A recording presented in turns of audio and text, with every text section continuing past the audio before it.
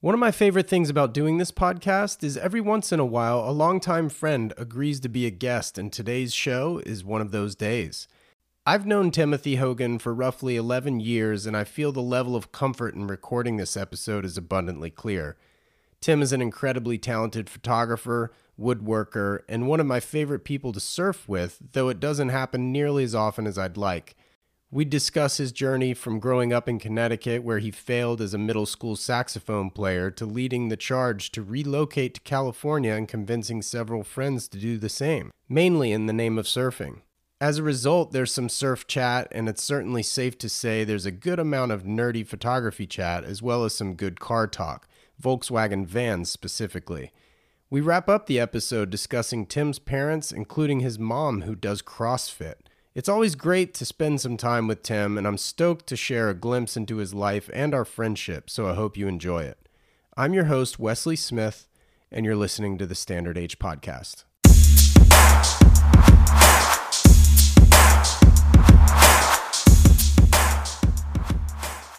So we were talking about breakfast a moment ago, and you had chicken, some version of bread that your mother makes. Yeah, with like eggs and almond flour and flaxseed and That's an intense bread. it's really good. Okay. Yeah. But what was the other thing? Sauerkraut. Sauerkraut. Love me some sauerkraut. I think sauerkraut, I think hot dogs. Or sausages, rather. Yeah, you would be right. You would be right. But chicken? Yeah, Is just that like German? I don't know. I think it's just Haphazard is what it sounds like. yeah, kind of. But so somehow it sounds really, really weird. But like together, it's all really good. Cool. Yeah. I love it. Timothy Hogan, welcome to the Standard H Podcast. Happy to be doing this. This is my first, so Well, give me a little bit of slack. hey, well, you got all the slack you need, man. You have graciously hosted me the last several days here in Ojai, California, which is, for those who don't know, it's between sort of Ventura and Santa Barbara, but inland, 20 minutes. Yeah, about 20 minutes up the hill. Yeah. Gorgeous, gorgeous country. I took an amazing drive yesterday up 33. That road is magical. Yeah, I'll be sharing those photos via Instagram probably for weeks, if not months. I took 100 photos. So we're sitting out here on your patio, drinking beer. The sun is setting. I'm fairly certain people can probably hear the aviary behind us, which is literally just your trees. It's not really an aviary. Yeah, it's the oak tree aviary.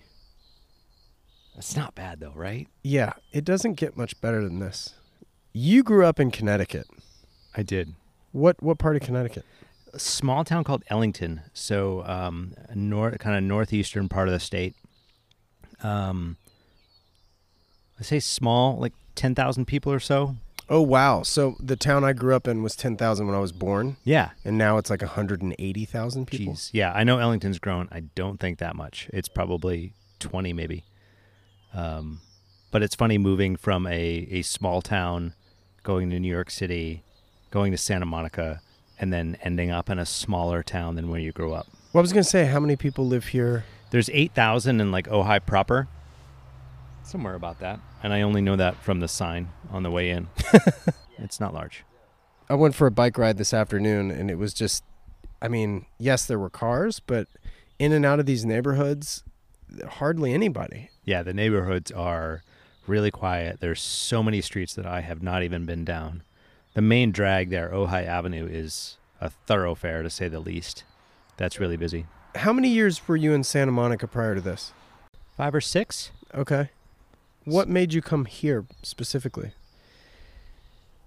I think, like everybody, when I decided I wanted to get out of Santa Monica because it was just too busy. Mm-hmm. After, speaking of busy, living in New York, went to Santa Monica. It obviously seems a lot slower. And then at some point in Santa Monica, I lived on Hill Street, right off of Lincoln. And at some point it was like, oh my God, this is chaotic. And you don't really, the chaos kind of sneaks up on you. You don't really realize how busy it is. And then at one point I was like, oh my God, I got to get out of here. and I had spent a summer in Maine, in Mid-Coast Maine, in 2015. Okay. I went to woodworking school there, That's right. and I had barn envy. So all these beautiful homes in Maine, I swear half of them had barns. That's probably an exaggeration, but it seemed like that to me. Loved that kind of like quiet type thing, and realized that Santa Monica was too busy. And then, like everybody in Santa Monica, I was like, well, I'm going to move to Topanga. So when I was driving up here a couple days ago, Topanga immediately sprung to mind. Mm-hmm. Yeah, I think you're going up that windy mountain road, and it kind of has some of those same vibes. But I was looking in Topanga, and I knew I wanted some more space. I love space. I love being able to see out to infinity, so seeing the mountains here and all that kind of stuff was, I love a view. And a lot of the places in Topanga were really small, really just compact, and some of them had views and whatever, but it just wasn't working. And so I started kind of like expanding my scope and where I was looking, and then also I was like, oh, is it Ventura? But again, there wasn't the space there thing. And then Ojai, I was like, oh, okay. I mean, I'd been up here once or twice, but I didn't really know it. I knew like people loved it, and I wasn't really like, and to be honest, I didn't really love it when I started looking. It just was this kind of like, it's close enough to LA for the business. It's close enough to the ocean. It's removed enough, and it's a little bit more space. Right. So it was like a little Venn diagram of like characteristics, and Ojai was kind of like in the middle. Right. We'll get into some of that. So let's back up just for a second, though. Who was Tim in high school? Oh, damn. Bit of a dork. A bit of a band dork, actually. I played tenor saxophone in high school. No kidding. Sax. Yeah. I was awful at it. I never practiced. I just wanted to go on the trips. We had a really good band. I know it was clarinet, but I just think of Ferris Bueller's Day Off, where he's like playing. He goes, "Never had one lesson." Yes. Like, yeah, that's immediately what I saw when you said I never practiced. It was abysmal. I was so bad, and I never practiced. So in middle school, when I started playing saxophone, I had a loaner saxophone from the school. I sucked at it. It was awful. Okay, so you were practicing, or lack thereof, saxophone. Yep. But were you into jazz or anything? Like, why saxophone? I have absolutely zero idea. Well, interesting. So what was like the kind of music you were into then those years? I think everybody goes through a musical arc as they kind of find their way. I think the first tape I ever bought, previous to buying tapes, I think was recording tapes that I got from the library by holding a microphone up to the speaker of my parents' stereo, and like getting all the background noise and being like, "Mom, shut up, I'm recording." No kidding. Yeah, it was a horrible bootlegger. So I mean, most people would do like the tape deck thing. We didn't have that. We had a record player and a tape deck. Right. Yeah. I was not very good at bootlegging, apparently. And so other than like Weird Al Yankovic and stuff like that you like when you're young, I think the first tape I ever had was Dire Straits, Brothers in Arms. Money for Nothing? Right. Yeah. I still love it to this day. Mark Knopfler. And then I got I got Paul Simon Graceland from an aunt for Christmas. So you had kind of mature taste at an early age. And then I remember bringing home from a friend of mine, I brought home Misfits. Okay, now we're Sex talking. Pistols. Yep. And Violent Femmes. Yes. And don't think my folks were too stoked with that assortment of... The Violent Femmes. I just remember being in 5th grade, and so my friends had older siblings the same way I did. Ah, okay. So you'd always get like your inappropriate music from your older siblings. Yes, right? I got it from my friends. Yep. So like Violent Femmes came through my buddy Mike Wagner's older brother. I was listening to like, Motley Crue, and which wasn't like inappropriate, but just bad. It was certainly above my like 6-year-old status. Oh, this is at 6 years old? Yeah, when I was like 6, I was listening to like Poison and Motley Crue, the Beastie Boys album came out. License to Ill. Yeah. Oh my God, I've got memories. But it was of all that. because I had a brother 4 years older than I was. Well, yeah. So he was 10, which still is kind of teetering on inappropriate. Yep. Motley Crue at 6. Yeah, I think you didn't turn into a degenerate. It's amazing. Well, depends who you ask. Yeah. So those were high school years. Where did you go to undergrad? I went to Syracuse. Oh, nice. Yeah. So I did photography, and then I did a minor in marketing at Syracuse, which was... Oh, that's a killer combo, though. It was good. It was a good... I loved college up there. It was really fun. I got to focus on photography. I got to just dive in head first. Teachers were just kind of like, just go do your thing. It was great. So is that when you picked up a camera for the first time, or were you always dabbling as a younger kid? I had exposure, pun intended, Ha! to it. I think in middle school was the first time. We had a darkroom in middle school. And my next door neighbor across the street, Adam, he was into developing film and stuff, but I wasn't really into it. I think I had a Kodak Instamatic or something like that. Did you ever do like the pinhole camera in school? We did. We had a program when I was in elementary school. We did the pinhole camera and the camera obscura where they did the pin in the wall and it would do the upside down. Yeah. Yeah. So yeah, I guess that would have been my first exposure to it, to use that word again. Right. But what was your first camera? The Instamatic, though. Yeah, I think I had a little 126 Instamatic Cool. thing at some point. Couldn't tell you where those pictures are, although that would be kind of fun. They were probably shit, but... So I didn't know... Well, actually, my buddy Steven majored, I think, in photography.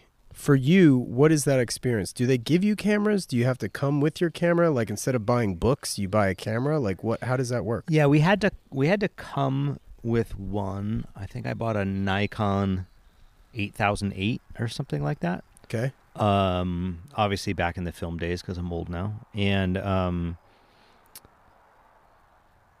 think earlier than that, I had my dad's old Canon AE1. I have the same camera still. Really? Yeah.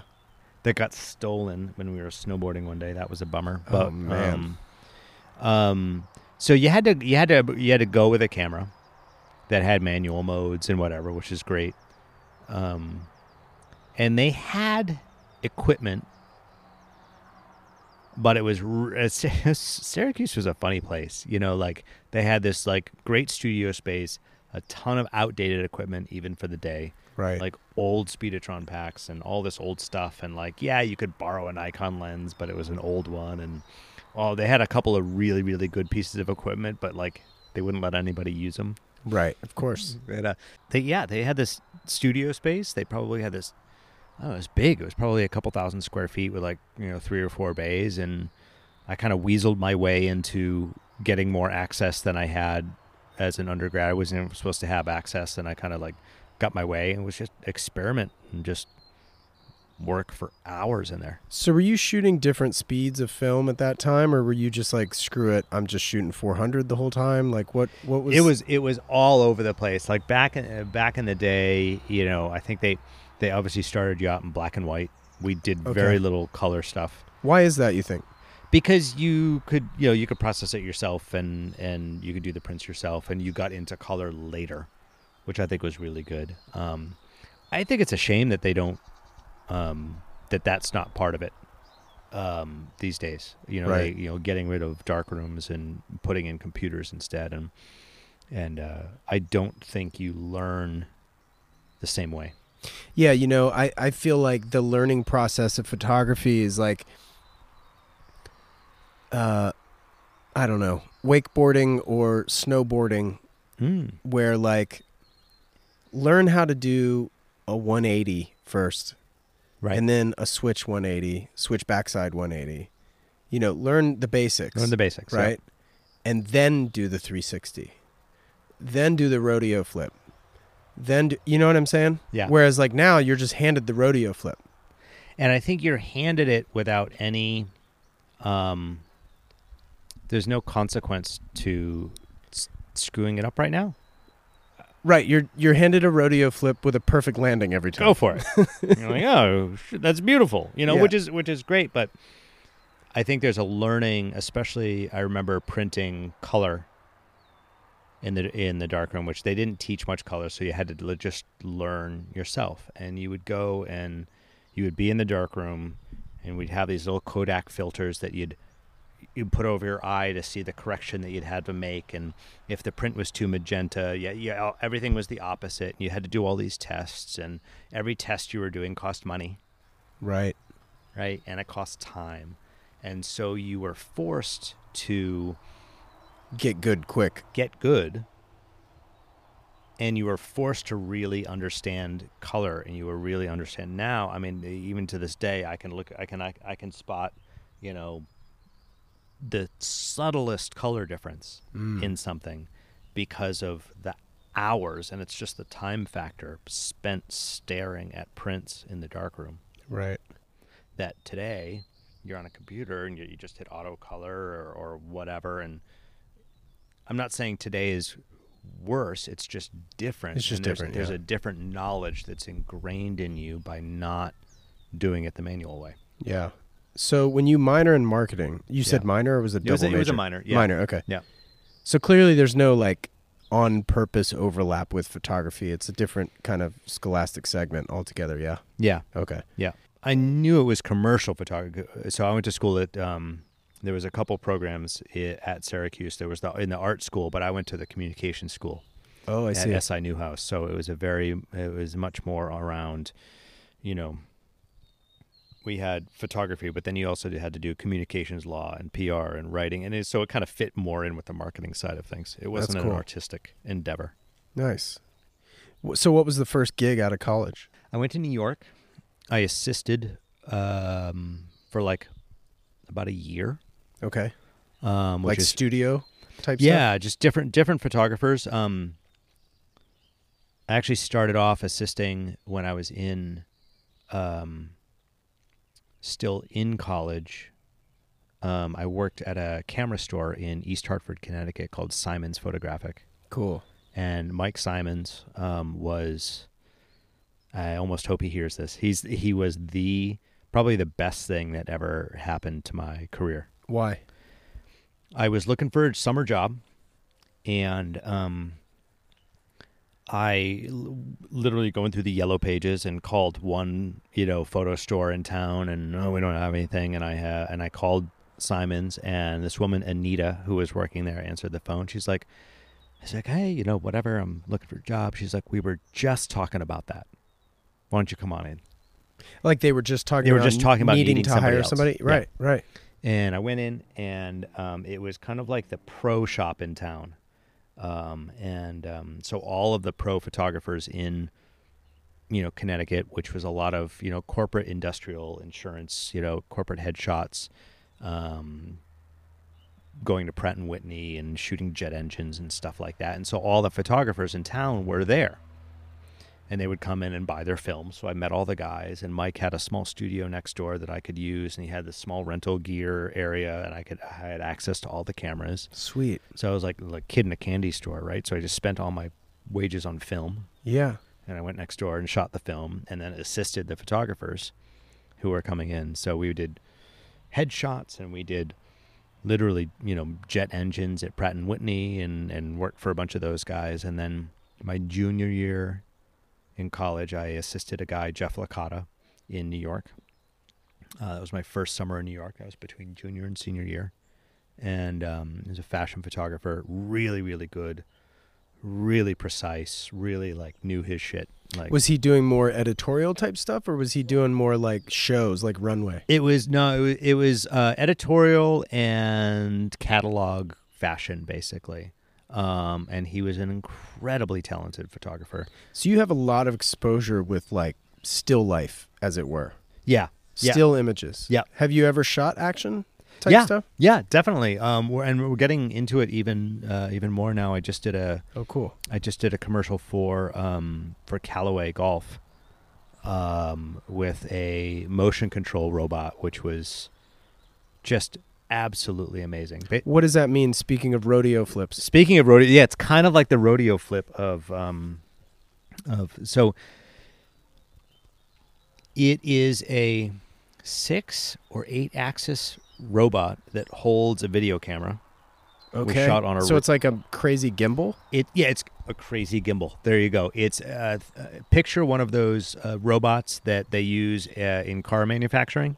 Sure. Oh, right. With like the the arm, arm. right? Yeah. It can but articulate. with a camera attached to it. No kidding. And so it allows us to do really precise, repeatable moves that you would never, ever be able to do by hand. We were shooting this line of putters for Callaway Golf, and it was... I'd always wanted to use... Like, I knew it was there. I knew it existed, but we had never done a spot. And so we got called on to do this. I was like, oh, this would be amazing in motion control. How long have those things been around? They've been around for...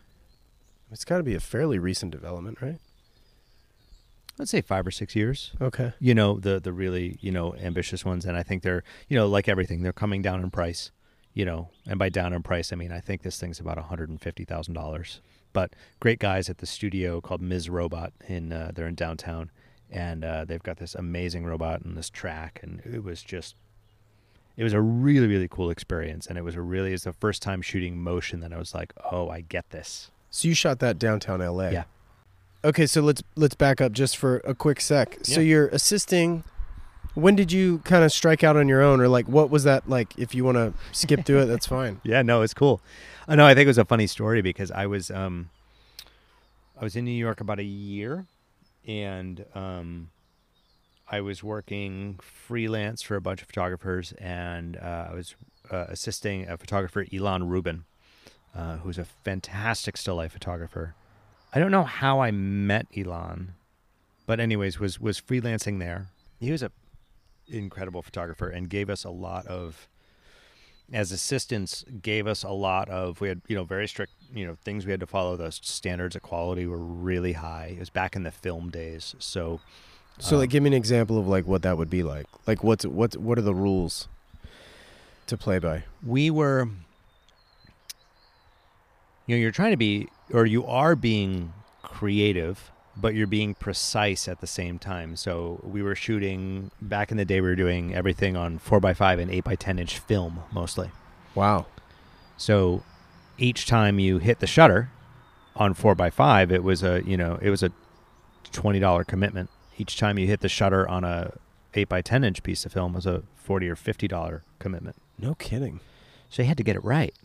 Well, I mean, as somebody who, teeters on the line of OCD, like, Yeah. I can certainly appreciate that mentality. Mm-hmm. But when you're dealing with, you guys were kind of in controlled environments, though, I'm assuming? Yeah, it was a lot of still life and some beauty. Because, like, if you're shooting nature shots or, like, landscapes, like... You can still do it. Like, I would... but, like, $40 a clip and the light's not right, like, you're screwed. You have to get the light right. Yeah. Yeah. We did... I worked with another photographer, Chris. His last name will come to me. And we would shoot 8x10 on location. I remember doing a Thanksgiving Martha Stewart shoot. Oh, the fact that I can't remember his last name. He was also super talented. But yeah, that was all 8x10 on location. Nature, people, whatever. Entirely different workflow and whatever. Right. But with Elon, we would... you would shoot, so it's sheets of film. It's not a roll. And we would shoot with different color filtrations over the lens. Like, when I say precise, you would shoot with no filter, and then you would shoot with maybe a little bit of a cyan filter and maybe a little bit of a magenta filter. And it was based on the emulsion of the film, like the lot of film that you had and you tested with the lab. And it was like, we're talking tiny little differences. Borderline unpredictable, too, yeah? We would do so much testing to make it as predictable as we could. We would use the same lab that we trusted. We would use the same batch of film. You'd buy cases of film of the same lot, and then you'd get the color filtration that worked with that film.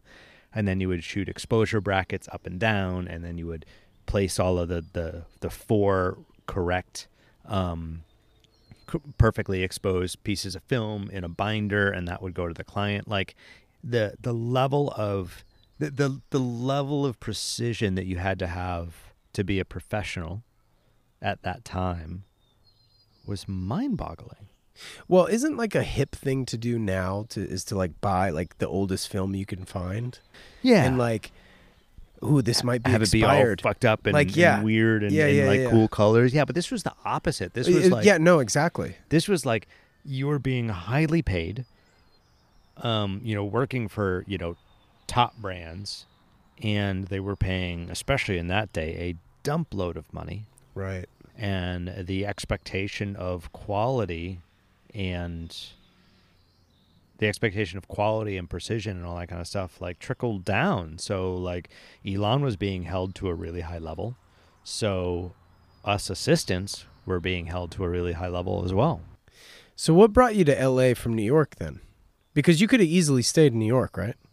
Easily stayed in New York as I was just, oh man. Rat race. I worked my ass off. I mean, what is it? 5, maybe 6 o'clock now? 6 o'clock in currently? New York. Yes. Right? 6 o'clock. 6:30. 6:30 in New York. I was just getting started. It was every day until 10, 11 at night, especially when I had my own place. Like,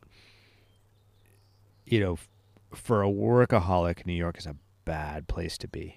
Well, I feel like, and who was I talking to recently?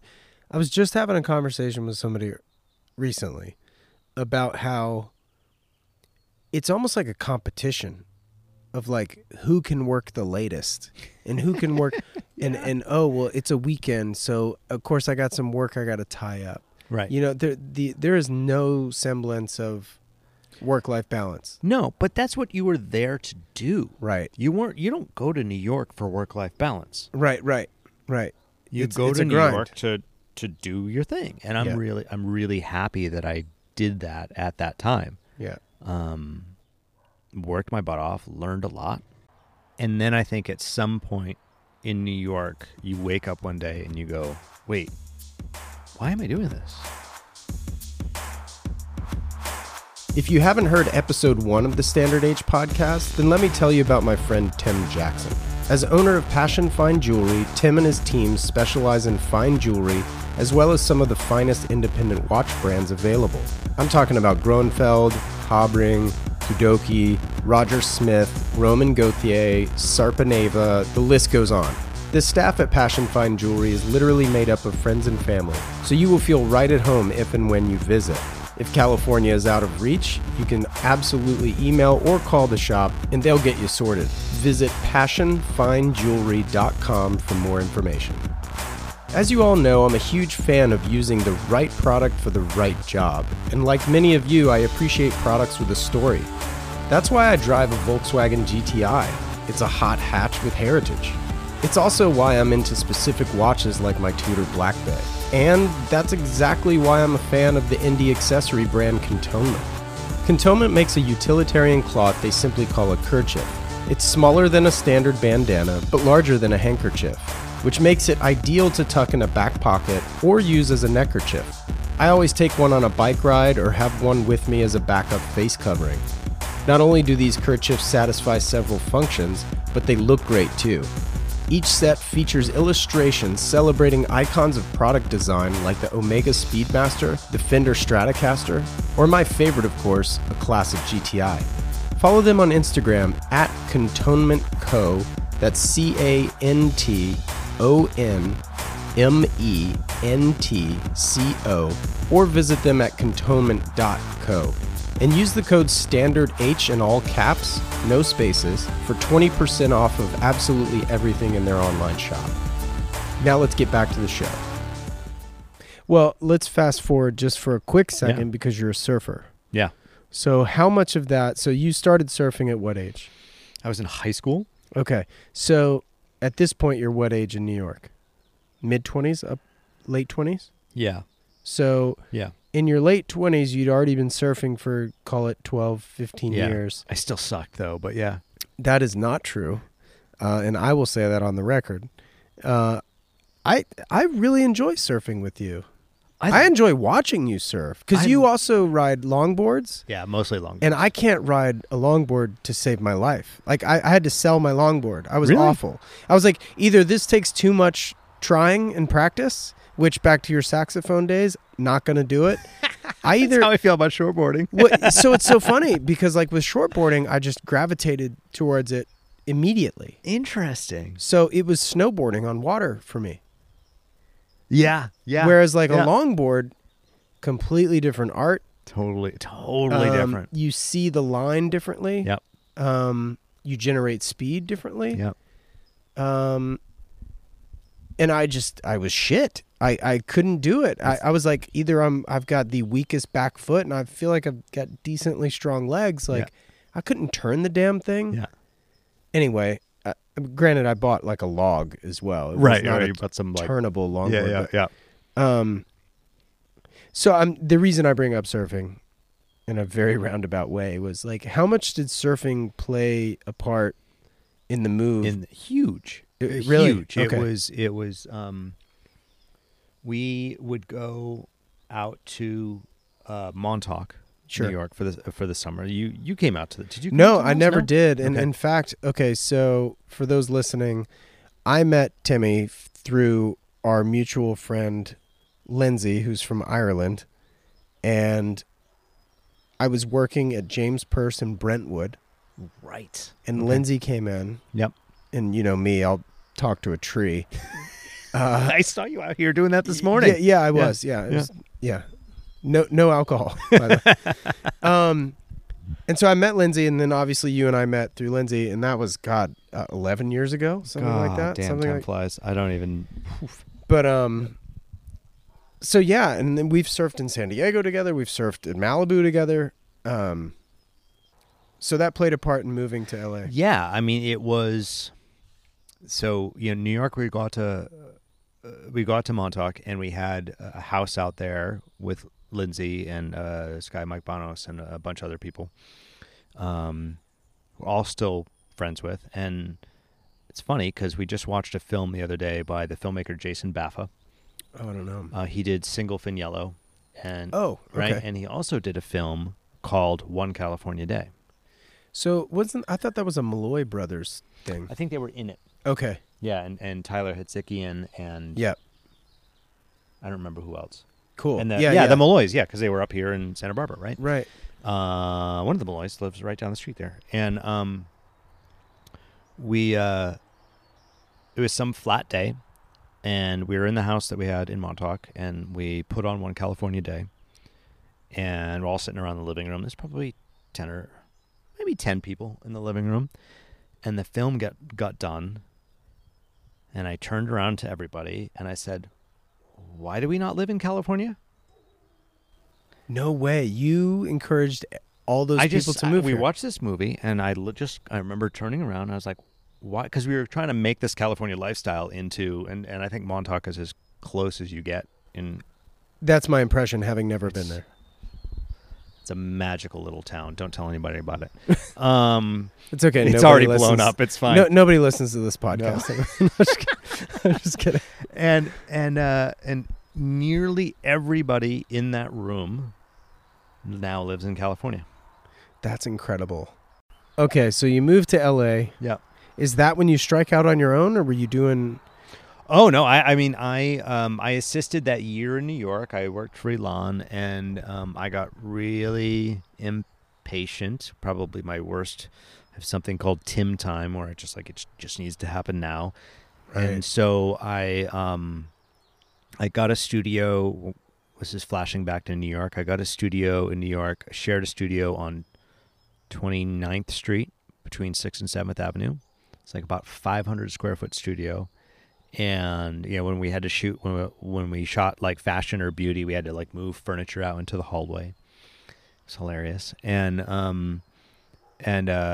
paid for it on the credit card, kind of thing, and was assisting during the day and then shooting at night. And I remember the last week I was assisting, I was working for Elon during the day. I don't remember what we were shooting. It was almost there. And then I would go to my studio at night, and we were shooting camcorders for Sony at night. And I think that week, I think I worked about 100 hours. And I would go to Elon's the next morning after sleeping like, I don't know, maybe a couple hours on the couch. And we would shoot, when we would shoot all that 4x5 film, you would fire the strobes multiple times to build up the exposure to the proper thing. And sometimes you would be popping the strobes 20 times, and I was standing up and I would be falling asleep while I was popping the strobes, and I would fucking wake up and be like, oh shit. Which is ironic because they're bright-ass lights. The bright-ass lights had no bright in your huge, face. like boom, the whole studio would like explode just like the levels just did when I did the boom there. And I'd be like, oh shit, I have no idea. And I have to start over because I had no idea. Was that 20? Was that 17? I have no idea because I fell asleep standing up doing it. And that was my last week assisting. So how did Elon take it when you told him you're leaving? I think he was okay with it because he had offered me a full-time job and knew that I wasn't into a full-time job, and then rescinded the job offer. So I think it was okay. I remember taking a walk with him on the streets. He's like, yeah, I've been rethinking that. And I was like, okay, good. Because I wasn't going to accept it anyways.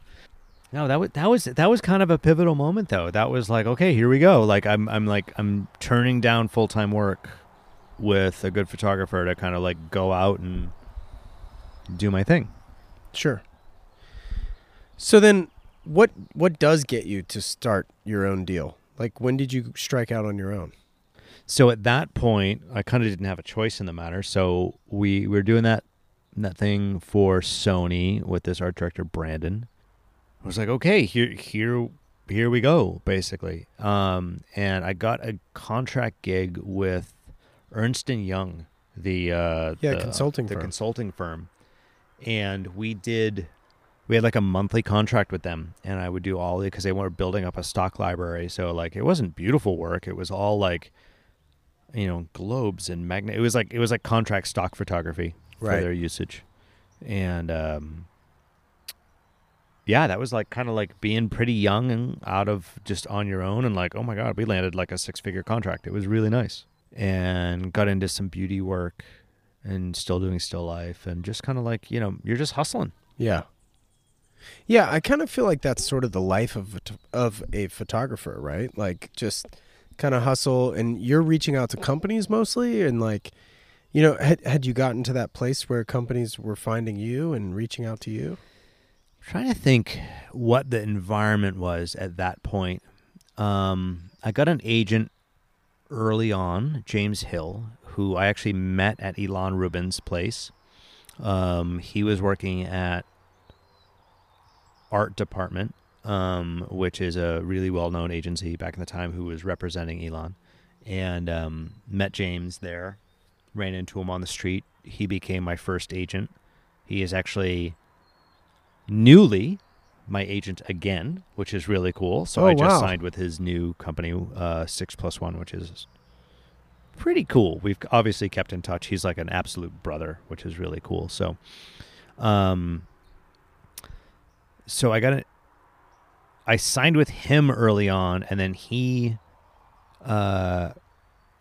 worked at, and I got absorbed kind of like into an agency called Vernon Jolly Inc. back in the day, and they had Herb Ritz, which is really cool. Vernon was an incredible guy, Australian guy, super well respected, just gem of a person at his agency, and that was a cool place to be. Sweet. Yeah. So then, okay, so when you were living, so when we met, yep, I know that you drove a Volkswagen. I did. Like a Vanagon. I had that 88 Westfalia, yeah. Do you still have that? No, I sold that. When did you sell that? When you got a year and a half ago? Oh, no, more recent. Yeah. Okay, yeah, cool. So I had it here. I missed that damn thing. Man, talk about cars. You like, I did the upgrade path, and I bought the Sprinter there, which is kind of like, I see what you do, but man, that van, I missed that damn thing. Yeah. Yep. Well, you mentioned earlier you went to woodworking school in Maine. Yeah. What prompted that? Was it just kind of like I need a new hobby, or was it like I've always loved building stuff. I've always loved figuring things out. I remember, building a skateboard ramp in my backyard when I was in middle school, whatever. Like, just it was like hands-on building stuff and I've always wanted to do it. And I was like, no, I'm taking a summer off. I had done 1 month off for a retreat back in 2011. And then the summer that I went to Maine was like the first time I had taken off, for a long period, like, got out of college, started working, did all the things. So it was the first time I no, I'm just going to go do this because I want to go do this. It was fantastic. Sweet. So Yeah. what was implied there? Like, how long is that program? So it was a 3-month program. Wow. The school was called the Center for Furniture Craftsmanship. What did that cost? It's about $8,000, Okay. I think. For 3 months. Yeah, for 3 months. Now, is that room and board and food and everything? No, that's just the instruction. You had to go get an apartment in town. So I got this really great, like, above garage apartment on this pond with a dock and the Adirondack chairs out at the end. It's like out of a picture. And that whole section of Maine is like out of a picture. Yeah. It's just like, you think Maine, you're like lobster. Yep, there's that. And I love that. There's probably the only place, not probably, I won't even hedge that bet. That Camden, Rockport area in Maine is the only other place I would live in the United States. Yeah, I have a very dear friend of mine who just moved back to Maine. She's from there originally, and she was in New York City, and she just moved back, and Who was she that? just absolutely loved it. My friend Jessica, she's Huh. basically like my sister. Yep. She hired me at James Purse, No kidding. so that's why I say she's like my sister. Yep. Like, I mean, I've known her since I started there in 2009, and so it's been 12 years, and I talked to her today. And what part of Maine do you remember? I don't remember where she's from originally, but Uh-huh. I think it's right outside of because Freeport's where LL Bean's from. Correct. But Yeah, a I little think bit more she's South from Coast. Portland. Okay. I think she's from Portland. Yep. And then her folks are like 20 minutes away from the water, Oh, yeah. but she's Yeah. like 2 blocks from the marina in Portland. Maine is something else. Portland's Yeah. a great city. Yep. Yeah, I've never been to Maine, It is. and I really want to go during the summer. I hear it's insane. It's insane. Yeah, but the winters, it's like Chicago. Also insane. right. Well, true. Yeah. Yeah. So you go to woodworking school. Yeah. 3 months. So was it more just a creative outlet for you, or was it actually like a business thing, or like? No, it was. I still think when I retire, I'll probably just build furniture. I mean, I've always wanted to. I've been working on lighting designs, and I've always wanted to design furniture. I love making something tangible. The woodworking school and the furniture building school was a way of like learning how to do it for real. Like, I wanted to. A lot of photography, I went to college for it, but it's a lot of like learning it on your own. Right. And I was like trying to learn some stuff on my own, like YouTube videos and stuff like that. And I was like, what? No, I need somebody to like teach me how to do a dovetail. Right. I was Show me going to the say. right way to do it. Show me the right way to use a table saw and all Where those did things. where did you think you were missing the details on your own? Like, what did they teach you where it was like, oh, that's how you do it? They had great instructors. Aaron Fedarko, I think I just messed up his last name. Sorry, Aaron. Was our main instructor, and they had a bunch of other guys who came in and taught certain segments of it. But you're learning from experts. Right. And I think the woodworking community has such a great culture of teaching. I generally dislike social media. Right. However, the woodworking community on Instagram is one of the most generous, sharing. It's incredible. Like, people are not like, oh, like don't. I'm not going to give away they're my not hiding. secrets. They're Yeah. like, here's this crazy thing I just figured out how to do. Everyone else go for it and use it. It's a really generous community, and I think it's one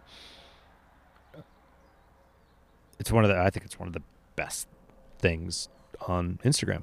I have a friend, Kyle Sabre. Mm-hmm. He's based in Carlsbad, actually. His stuff is unreal. Like, I've been trying to get him on the podcast for well over a year. Kyle, you should do it. So I need to, just keep hitting him over the head with the microphone, I guess. But I'll connect you guys. He's incredible. I'd love that. I don't spend enough time doing it. That was one of my favorite things about quarantine. Right. I built the first piece of furniture. I did a coffee table that's in the main house there. First piece of furniture I built since going to wood school. Wow. It was like, oh my God, suddenly I have the time to do what I want. Right. I had all this stuff in the barn. I had just gotten the storage containers, and there's probably too much information, but I moved all of my woodworking stuff was in where the photo studio is now. Moved all that stuff into the main barn, and then set up, painted the photo studio room and got that all going, and knocked out my first piece of furniture in ages. That's great, man. So you mentioned Callaway. Yeah. How do you categorize your style of photography? Oh, wow. Or can you? Because I would still say that you capture things in that sort of still life way. Like you did the Finn project, which I actually posted on my stories yesterday, 2 days ago. I saw that. I actually bought a print of yours years ago where you... Well, why don't you tell the story of the Finn project? How'd that come about, and how did you shoot it? So that was my agent at the time was basically like, you need a project to sink your teeth into. And I was like, okay, probably good point. I work better when given an assignment as opposed to, I'm just going to go do this for fun, which is interesting. It goes into, there's a problem to solve. Right. If somebody gives a problem to solve, I'm like, oh yeah, I'll totally do that. But I'm not, whatever. So, I had started years ago when I was in New York. I had wanted to do a line of T-shirts, which I never did, and somehow it landed on Fins. I don't have those designs anymore. I have no idea why. And then so that I remembered that I had wanted to do that, and being a surfer and being new in California, I wasn't connected with the surf community at all, and I was like, oh, here we go. I can kind of take that little thing here, take that, and like kind of put everything together. And I reached out to Larry Allison at Fiberglass Fin Company and went down to his space and borrowed a bunch of fins from him and just literally dug through boxes of dusty fins up in his warehouse and borrowed those and, did the first round of images. And I think we ended up shooting, I don't know, maybe 150 different fins and boards and stuff from the surfing by San Onofre. San Clemente. Jesus. Yes. So in San Clemente, surfing cultural heritage, whatever. I don't know why I can't even pronounce that right now, but shot a bunch of boards there. And still have those prints online, and it was a really, really fun project. I started to do a documentary film about the Campbell brothers who created the Bonzer here in Oxnard.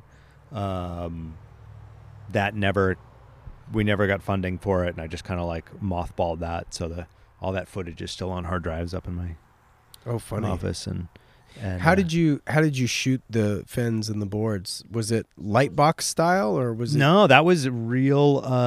That was straight up from all my still life days. We had a white background, and then the fin was actually floated on plexiglass. When I shot individual fins, we were shooting them from overhead, and they were resting on clear plexiglass. So the light source was below and above? Yes, correct. So that way you can light the bottom independently from the top. So they're separated. So was the light directly below it, or was it at an angle? The light was basically we put a white piece of foam core or plexiglass on the ground, and we would light that with one light, and then we would light To soften fin it. with other lights. Right. And so that way you're able to, even on the fin itself, you get light coming through the fin, but you're able to get shadows on the fin and really sculpt. I mean, you're using light as a sculpting tool, Right. really. Whereas if you were to turn the lights on the fin off, you actually have a silhouetted fin. It's black.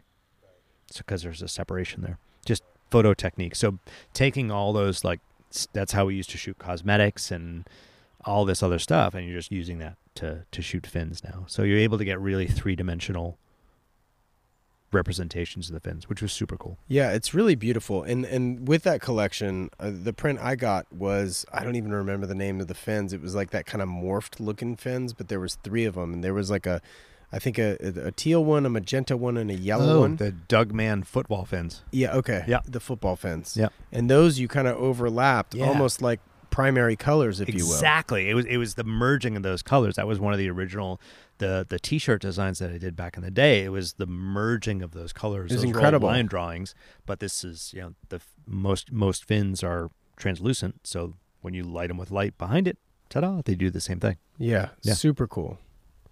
So fast forward to today. Yeah. What are you into now, and what are you shooting with? So weren't you a Hasselblad? Yeah, I was a Hasselblad ambassador for years, which was cool. That was the first digital camera I bought. Actually before that was an Imicon, and then Hasselblad bought Imicon. But I'm now I was used their cameras for years, and now I'm shooting with the Fuji GFX series, which is A monster. it's insanely good. So what are the specs on that camera so people know? It's 100 megapixels. It's a medium format camera. So the chip is 3 or 4 times larger than a 35 millimeter. It must get hot.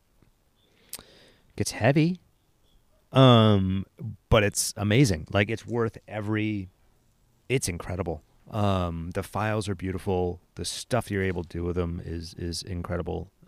Now, is that an ambassadorship as well? No, I bought that. It's the GFX 100. It's been out for a while. I bought it, and of course, 2 or 3 months later, they came out with a new version, which is lighter and a little bit faster, and like $3,000 cheaper. So what are the lens capabilities for that?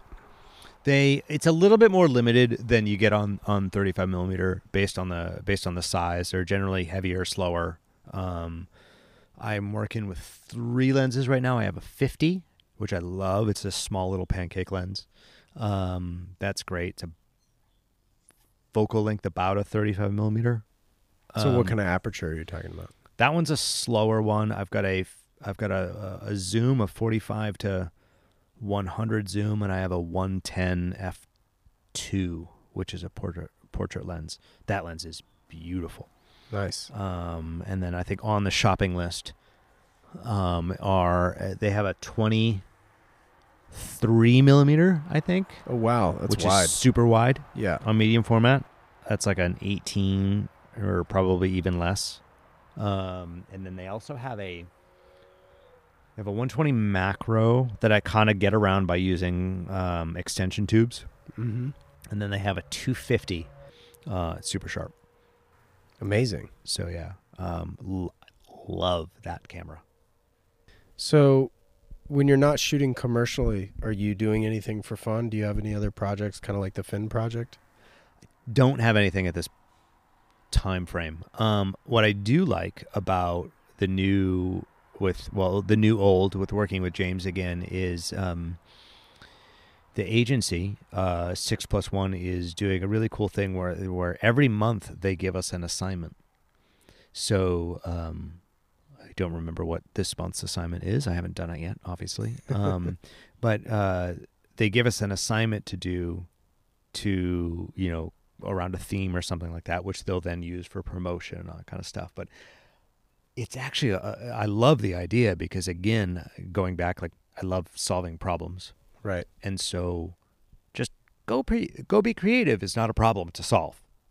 Right. It's like, here's a concept, go shoot this. Great, I can do something with that. And so I'm excited for that. Yeah, it's kind of like how long is a piece of string? Totally. Well, you personally collect art. I don't know if you would characterize yourself as an art collector, but you definitely have some like really cool pieces. Yeah. Do you have any specific approach on how you collect other people's art? Is it more friend based? Is it community based? Yeah, I think it's kind of friend based. I've got a few. I actually don't collect much photography. I've got three paintings, and then 2 other pieces, in the house. I've got one painting by my friend Jack LaRue, that I got from him when I was in New York. We did a show at my space. I got a piece from him on that. Still one of my favorites. I got a piece from a friend, Heather Chantos, who's a fantastic painter. She's now in France. And then Wyatt Mills, that guy, I bought that one from the show that we did Sweet. at the space. That's great. And then I've got a little Kandinsky line drawing that I got from a gallery in New York in trade, and then called Our 20th Century. And then I have a Wendell Castle cloud shelf. Wendell Castle was actually a really influential figure in the furniture industry back in the 70s. He just passed a few years ago, but he did a series of pieces of furniture in fiberglass called the Cloud series. Okay. And I did the photography for those things for the gallery, and I got paid in trade. No kidding. So I got one of the pieces. Sweet. So that was pretty cool. Talk about something you never would have bought yourself, but right. Yeah. So, I mean, obviously we brought up surfing a couple times. What was your first board? First board was I think it's a 68 Bing Australian foil, which is still in the living room. And I bought it from a friend's dad, my friend Sonia Fisher, back in Ellington. I bought it from her dad for $100. Is that a single fin? fin? It's a single fin. Yeah. Kind of round hull bottom, kind of flat tail, thick as hell. And it's our first board. I'm so stoked I still have it. I think I got the birth certificate from Bing, who always kept records of all his boards. I didn't know that. So you can go back with any Bing board. There's like an archive. Give him the serial number, and he'll tell you where it came from. And I was bought from a surf shop in Hartford, Connecticut. That's incredible. That's in the watch community, like having records and archives and stuff is like insane. What are you surfing mostly these days? I am surfing. I have a couple boards that I love. You got a new one recently. I got a couple new ones. Well, yeah, I got I have 4 that are in my like, oh my God list. I have a Beat to Hell Putnam Hilbers SOS, which stands for Son of Sam, which is kind of like the Magic Sam board that Nat Young rode in 68 or 69. What are kind of the dims on that? It's a 9.4. It's basically a long displacement hull, really thin and foiled out. That board is insane. Fast. It is so fast on the line. It takes this high line on the wave that I brought it to the Maldives on a trip that I did, and the people on the trip were like, I've never seen a longboard do that. It's just I love that board. It's incredible. I've got that one. I had a recent session on I've got a William Dennis, who's a local guy here. It's an 11-1 glider. Oh yeah, I was gonna say that's Skip Fry territory. It's little day down at C Street, high tide, sitting 50 feet outside everybody. Yeah, ankle peelers. Getting every way if you want. Getting everything early. So much fun. And then I've got a 910 made by a guy, Zeph Carrig. The board name is a YYZ. It's a modern kind of like nose rider, big long concave board, paddles like a dream. YYZ, is that the airport code for Vancouver? I don't know. It sounds like an airport code. It does sound like an airport code. That board's amazing. Paddles, incredible. And then I just bought a CJ Nelson Outlier, which is like a mid-length 7.6. That's the one I hull, like a hull bottom. That thing goes so good. really fast. I think I have a thing for displacement holes. YVR, now that I think about it. That's the Vancouver. YVR, okay. Yeah, not Yep. YYZ. Nope. It's YVR. No, but sounds similar. I wonder where he got that name, actually. That's funny. Yeah. So those are my kind of like 4 go-tos. That's the current quiver. That's the current quiver. There's a few other ones that are kind of sitting in the container there. I was up to like 7 or 8 boards at one point. Yep. And I have pared back to basically 3. Okay. And what are you riding now? Well, I've got a 5/8 fish that's like the standard H board. It's a cool. twin It's like keel. half a surfboard. Yeah. It's like a twin keel wooden glass on. Cool. Yeah, that's great. I'll show it to you. Yeah. Then I have a 5/9 Jeff McCallum. I remember that one. Is It's that the black one? Yeah. That's just like the YYZ's black as hell, melts wax like you wouldn't believe. Yeah, well, I had Jeff redo it because I surfed the shit out of the other one. Like I had pressure dings. I had like a knee put through it, basically. Oh God, my boards are trashed. Thing, and I still have the original. Yeah. Okay. Which incidentally was Jeff's personal board.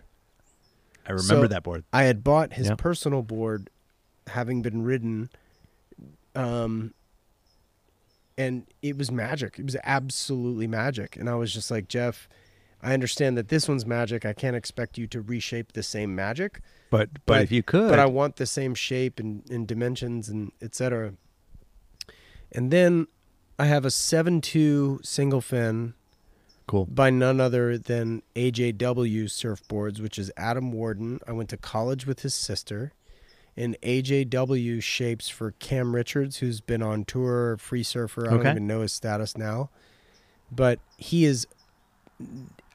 I don't know that Adam's ever shaped like a fun board or mid-length or... Yeah. You know, I mean, it is literally a Swiss Army knife. It's super thin. Ooh. Super flat. Uh-huh. It's 7'2", and I just throw the fin all the way up in the box. Yep. Keep it loose. It turns on a dime. Yep. It's incredible. Well, after all that, what was your first car? A shit box. No, it really wasn't a shit box. It should have been. It should have been.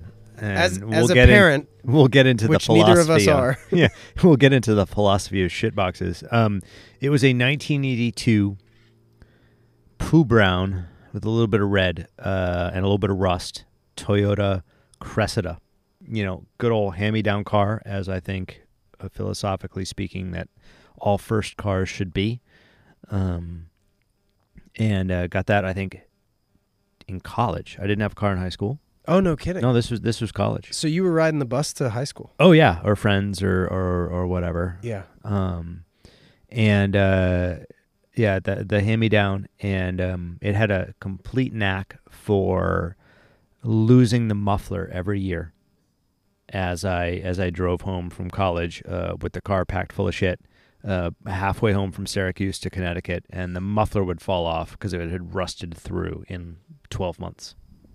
Got it. Yep. So that was it was a rust problem. It was a rust problem. Not it's loaded so heavily that it would drag on the ground and break off. Probably a bit of both, but more so the rust problem, I think.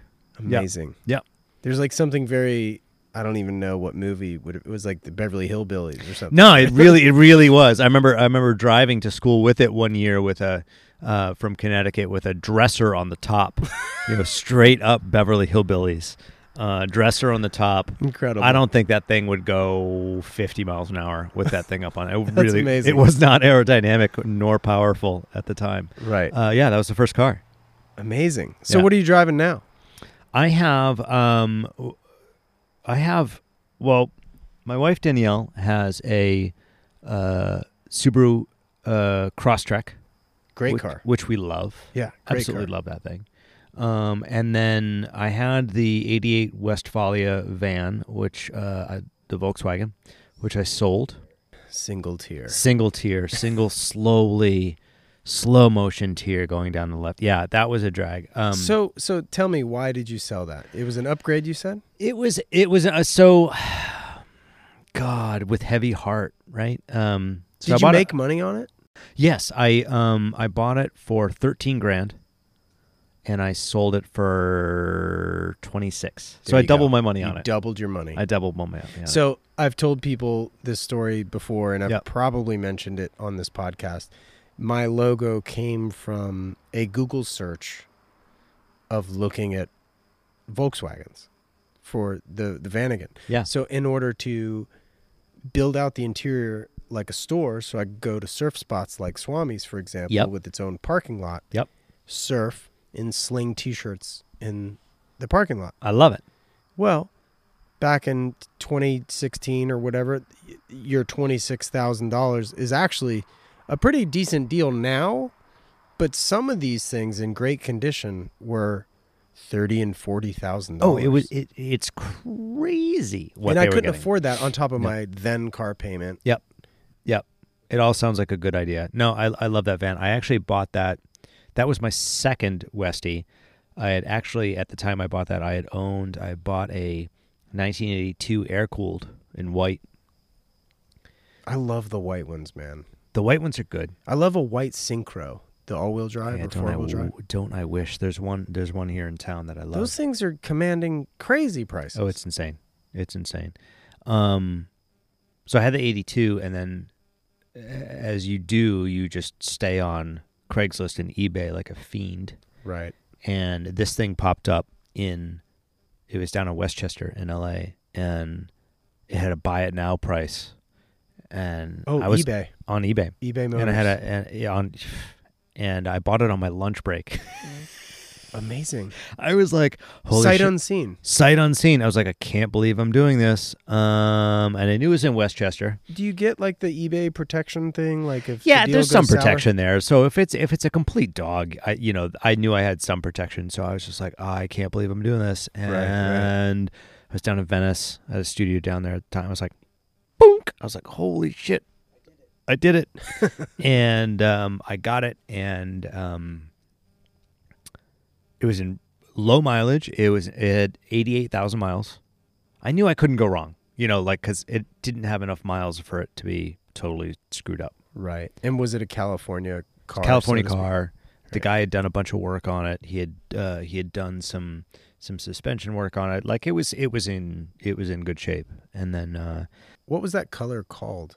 It was like an ice blue or like silvery blue. yeah, and it was weird because It's not delivery. It's not DiGiorno.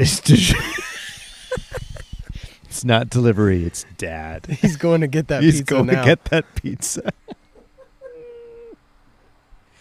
I still feel every time I say the word dad, I feel like I'm 12.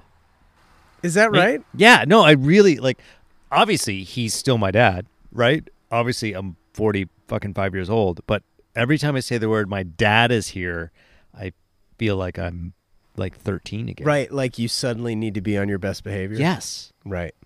Now, having met your dad and having met your mom, like your parents are awesome. They're fucking amazing. You And- can leave that part in. I am so. Well, I'm totally leaving that in. I am so lucky. And what's funny is I just realized I never even asked you like what they did for work. And normally every podcast I ask everybody what their parents did for work. Ah, interesting. But your dad was like in environmental protection, but for the government? Yeah, he worked for the state of Connecticut for I don't know how many years. He worked in wastewater, so it doesn't really sound all that interesting. He worked for Right. the DEP. Right. Yeah. But your mom, however, Yep. she was a home ec teacher. Home ec teacher. Yep. I asked her yesterday or 3 days ago, whenever it Yeah. was. What day is it? I asked your mom several days ago when I met her, is that like even still a profession? Like do those teachers still exist? I actually have zero idea. What was her answer? Did she say? She's like, yeah. I was like, I don't know. Like, is it a East Coast thing? Like, kids in San Diego are not going to home ec. class. They're not learning how to Yeah, they're bake pies and stuff. I they're don't getting remember handed- home ec teachers. They're getting handed rodeo flips in the form of here's cameras. here's your BMW. Yeah, I like. Anyway, I love how we just brought that around. Yeah, it's that was just good. so crazy, man. Yeah. Yeah, but your parents are the best. I mean, I am a lucky human being. one of the things that I give my parents the absolute most credit for is wherever I was in life, there was never any pressure when I wanted to get into photography, when I wanted to go to Syracuse, when I wanted to move to New York, like any of those life decisions, there was never They were just super supportive. They were like, okay, here we go. I will agree with you, or at least identify with you on that front every step of the way, except for my move to California. And where you had the job in California? What's that? Where you had the fake job in California? Yeah, where I lied to them and told them I had a job in LA. Details. You eventually found one. Well, yeah. And quickly, mind you. Well, there you go. I think That's it was good within enough. 72 hours. In Ow! fact. That's as good as having a job. Yeah, but other than that, I mean, super supportive. Right? Like that is... And it wasn't like a monetary, like, golden parachute type of No. support. It was just an emotional support. Right? Like, okay. Like you want to do... Okay. Right. You know, like, and that's... It was that belief, I guess. Yeah. Yeah. Yeah, absolutely. And it's not like I was... Very lucky, because not everybody has that. No. And you know, Danielle, my wife, has had a different upbringing than me, and she's given me great perspective on how lucky I am to have my parents, to have them healthy, to have them, you know, visit me for a month here in California, and that's Right, Man. because they're still in Connecticut. Yeah, they're still in Connecticut. You know, they're still, you know, still fit. My mom would go to CrossFit every day if she could. She's I've watched her deadlift 200+ pounds. Yeah. Are Yep. you kidding? No, not at all. You've seen your mother deadlift over 200 pounds. Yes. My mom. That's not normal. My mom does Murph every year. My mom does compete at CrossFit Games. Like not like you know how they do the CrossFit Open. Sorry. You're already speaking in a foreign tongue. But I do know what a deadlift is. Right? That's insane, man. Yep. She's no joke. That's incredible. Well, Tim, look, man, I can't thank you enough for having me up here. I love that you're able to come up and This has been insane. I mean, the weather's been insane. The views have been insane. The sunsets have been insane. The birds chirping, and now sounds like crickets. The crickets, yeah. Crickets and cars. Shut up, cars. Yeah. And the beer is insane. The coffee's been insane. Look, I'm not trying to blow up Ojai, but I'm just saying I've had a wonderful time. I really appreciate you having me.